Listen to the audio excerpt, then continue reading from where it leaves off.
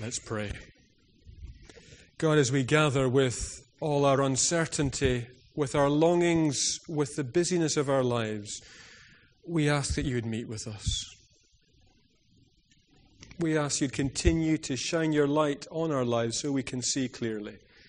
You give value and meaning and purpose and peace to our life. Continue to lead us and teach us by your Holy Spirit. We ask for Jesus' sake. Amen. Please be seated.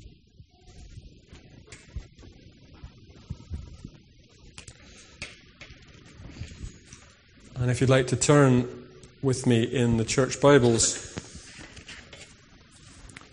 to Luke's Gospel, chapter 6, and reading from verse 12. And then we'll read Revelation chapter 2, the first 7 verses.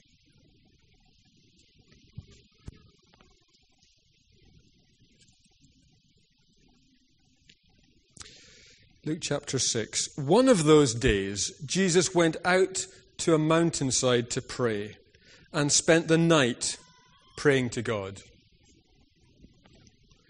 When morning came, he called his disciples to him and chose 12 of them, whom he also designated apostles. Simon, who he named Peter, his brother Andrew, James, John, Philip, Bartholomew, Matthew, Thomas, James, son of Alphaeus, Simon, who was called the Zealot, Judas, son of James, and Judas Iscariot, who became a traitor. He went down with them and stood in a level place.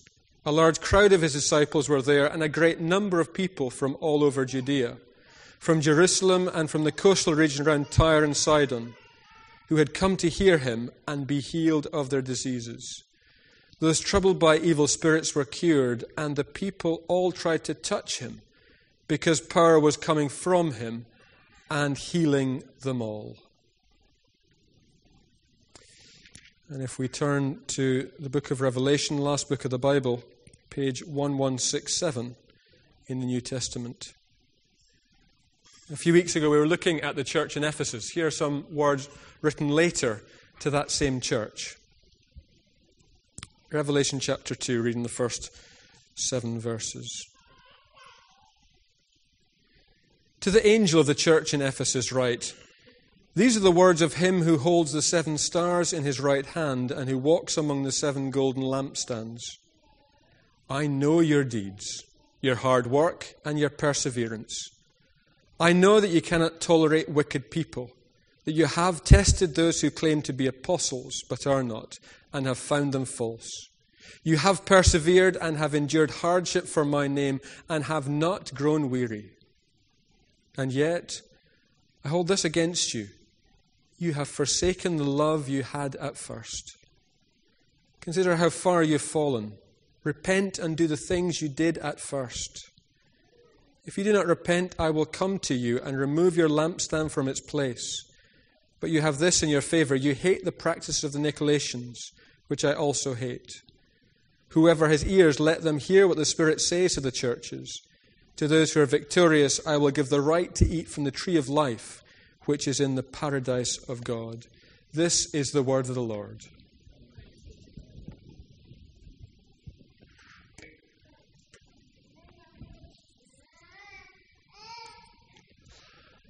I wonder if any of you this week managed to catch something of Clara or Catherine's story. It was on after the news. Fascinating programme. Catherine's a 25-year-old woman who spent the last few years travelling, partying and studying for a degree in modern languages at King's College in London. She's done a bit of work as a model, but she says she finds that unfulfilling experience. And she is now looking seriously at applying to enter the St. Dominic's Priory in the New Forest. The Dominican Sisters of St. Joseph spend much of their daily life in prayer, but also leave the convent to spread the word of God. St. Dominic's only admit new sisters once a year, and they have to be sure that anybody new will fit in their community. Interestingly, although a small number, this number of young women choosing to do this is in the increase. Catherine says that she enjoys being part of their company, but to choose to be part of a community like that involves a massive commitment. and she's still in the process of working that through. It was Benedict, who's not in this picture, who probably brought the idea of living a monastic, a ruled, patterned life into popular understanding. There had been monasteries and Christian communities built on such principles before, but with Benedict, it began to take off. Partly because he had a rule, and Benedict's rule is something that Christian communities throughout the Middle Ages picked up and used. And it remains one of the most important books in Christian literature, even today, to see the fundamentals of Christian community, how to live together. Interestingly, when you ask Benedict, when you find out why he chose to live the way that he did, he wanted to leave the city of Rome that he was in. He'd had enough of that city and its excesses and its gossip, and he wanted to go somewhere else and to start living in a new way. And so he took with him his servant, his old nurse, and they settled in Fide, near a church of St. Peter, with a company of virtuous men who were in sympathy with his feelings and his views of life. Over the last 6 weeks, we've been looking at early Christian communities across the Middle East and Southeast Europe, from Jerusalem to Rome. And we've noted to be a member of this movement was a liberating, life-changing experience. It was a radical group made up of a variety of people, Jew and Gentile, male and female, slave and free, together in Christ. A movement led by the Spirit, but one where there was also persecution from the establishment. As we come to the end of the series today, we don't have a rule. Camborne Church doesn't yet have a rule of life. But what we do have are values that we think are really important. And added to that are those three dimensions that we are talking about to pick up the worldview and understanding of up, in, and out to our discipleship and to our community life.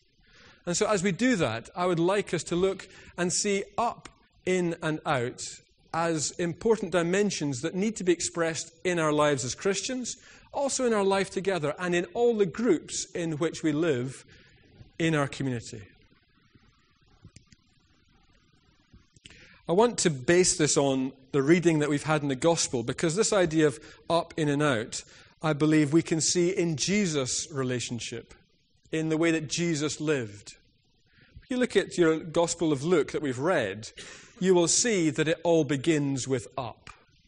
Jesus, before he does any healing, before he does any choosing of disciples, before he does anything else, he spends a night in prayer. It all begins with up. For us as Christians, prayer is as fundamental as breathing. That's what we hold as Christians. Mike Breen says, when he is with the Father, Jesus inhales his Father's presence so that he can exhale the Father's will. I like that. He can inhale the Father's presence so that he can exhale and do the things of his Father. That's what Jesus came to do the work of his Father. But he gets the direction and the energy for that from time spent alone with his Father. The importance of relationship with God, primary relationship in prayer, the source of direction and life for his mission and his journey. We become like those we spend time with. It's inevitable for us as human beings. Again, as Christians, Jesus takes time to be with the Father. For us as Christians, what does that mean for us? Spending time in prayer. Because out of that comes fruitfulness. Out of that comes love. It begins with the up. Jesus says to his disciples, thinking about his relationship with the Father in John 15, there's fabulous depth of understanding there. He says, you too will be fruitful like I am. If you abide in me and my love, you will know fruitfulness. Our church, we want to continue growing in numbers, but also in spiritual depth. And if that isn't happening, we need to have the courage to ask each other and ask difficult questions of ourselves, because we believe God's Spirit works in that way to grow our lives, grow the fruit of our lives. But it all starts with the up. If you look at your passage, we started in verse 12, Jesus goes off the mountainside to pray. Then, verse 13, Jesus invites people in. Then he chooses the disciples. Interesting, this retelling of it. He chooses the disciples. There were 72 others we read of in Luke who did the maker's business in the world, but he chooses these 12. And he spends time with 3 of them in a more intimate fashion, sharing life together, problems, issues. He met their families. He laughed with them. He cried with them. Spending time together with that small group, fundamental for the in relationship to be meaningful, the inward dimension of his relational life. Then verse 17 to 19, after this, we've got the up, the in, and then the out. Then we see Jesus healing. We see things happening. Jesus never loses sight of the bigger picture. He speaks to the disciples for the sake of the world. And so Christ reaches out to the least, the lost, and the last. And we see the compassion of a great God. We notice Christ noticing people. That's one of the striking things, that compassion that comes from time with the Father. Jesus noticing Zacchaeus in the tree. Jesus noticing the widow who put in what she had. Many of us in the busyness of our lives would have missed that. And yet I think such noticing comes from noticing the love of God the Father. Again, comes from that time in prayer. We can't underemphasize the importance of the up. We don't start if we don't start with up. So we start with up, Jesus invites others in, and Jesus reaches out. We need in our lives as Christians all of those 3 dimensions to be happening. And we need to be brave enough to challenge one another when they're not all happening, or ask how we're doing, to be spiritually healthy people. Now, I think these can be slotted in with our core values. Last week in Setting the Scene, we asked what they were. I'm putting them next to these big words, because I think that as we look at our core values, we can see that some of them relate to up, some of them relate to in, and some of them relate to out. We need all 3. We can't be so heavenly minded we have no earthly use. We can't be wrapped up with ourselves that we have no place for other people, or so activist that we forget to pray. So as we look at up, we see that we want to be a church where the gospel is where it starts. We recognize what we've been given as a gift from God, our faith, and everything begins with the grace of our Lord Jesus Christ. We too believe in prayer, as we have said. Then when it comes to in our values, we talk about being open. We thought it was really important when we were looking at what our core values were. With a new community of people coming in, we cannot say that we've got all the answers. We want to remain open to people, open to questions. Questions are good. Open to God's Spirit. Openness is a spiritual orientation of our hearts and minds. Open to one another. And not just being nice to one another, but being open to one another. Loving one another. Surely that's what it needs to be about, rather than putting any boundaries around our love. And having a love for others that spills beyond our gathering together. Something of that is expressed for me whenever I drive to St. Neots. About Croxton, you get a sign that says, Village Only Church. Now, I'm misreading the sign, but every time I see that, I think, God, please don't let us become a village-only church. One where we've got bounded around who we are and we don't allow ourselves to be changed. Or we say we hold on to this word community because we've got it taped. Or we say we do God's love. God's love can't be anywhere but the church. Are we in danger of being a village-only church? Now, obviously, the sign means village only for down there, and there's a church. But as you pass that sign, just invite God's love to expand our minds beyond the church for the sake of the world. Again, the out. Jesus' focus was always on the whole world, although he taught his disciples, and he spent time in prayer.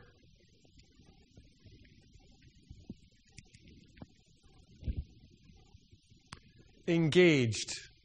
We love the world because God so loved the world. In practical ways of service.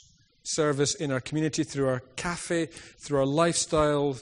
In so many ways, we believe practically God's grace and gospel makes a practical difference as we work out what faith means to us. As we come to an end in this series, I want to share with you the story of Danny Wallace. Some of you might know this story, but it's an amazing story to do with community. It all started when Danny Wallace went to his granddad's funeral in Switzerland. And the family had this running joke about how his granddad tried to set up a community farm. 3 people turned up. It didn't work. It failed. He had this vision of he'd had enough of city life, and he went out, his grandfather, and tried to set up this community farm. Only he'd hoped for 100 people. 3 people came. So the family laughed about it. But Danny Wallace said, hey, I like the idea, though, of inviting people in to join me. I wonder if that would work today. And he went back to London, and he put a wee advert in a small London newspaper that said, join me. That was the heading, join me. Please send a passport-sized photograph to ... 3 days later, he had his first joinee, Christian Jones. And then 1 or 2 more began to join. He then thought, hey, I'll put it on the website. Join me. He soon had 101 joinees. No purpose yet, no task, it wasn't clear, but people were looking for something to belong to be part of. Nowadays, I wonder if some of you might be part of the movement. It's also called the Karma Army. On Fridays, they give away things free. Friday's the day for the Join Me group now. And Danny Wallace had to decide, well, what is our purpose? And he decided, let's on Fridays do an act of kindness, a random act of kindness. Give somebody a cup of coffee. Say to someone, have my place in the queue. Maybe you've already benefited from that. There are people around the world joining this movement every week. Go on the website and have a look. It's called Join Me. Fascinating. We live in an age where people are starving for community. People are crying out to belong somewhere with others and work out what life means. Why don't you ask somebody at your work to come to church with you? Join your small group. Be part of things. Come and join us. Join in. That's what God says to us. Come and join me and do the things that I'm doing. That's God's invitation to us as we invite other people, as we listen to the needs of our world and we think of the grace and the love of God. People are starving for community. And so as we finish this series and we look as a church to continue growing, so we ask God grows us in His grace. And more specifically, that God will touch our minds, that our imaginations can work out how best together we can live. And as you know, we're encouraging that to happen in new, diverse ways. Different groups to be set up so that God's love can be encountered in new ways. God, give us the grace and the imagination to see what it is you're calling us to be part of. God, help train my will. Don't know about you, but I can get fairly stubborn or set in my ways about things. God, incline my heart to love you again. Help me rediscover my first love and that joy of knowing that I am loved by you and that you love me. That was the problem with the church in Ephesians. They got so caught up in what they believed and what they didn't believe, they'd lost sight of God's love. God, help train our will so that our community, we mean discipline and commitment to living out our faith and values. And finally, that God, by His Spirit, pours His love into our hearts and that we overflow with such love for the sake of the world.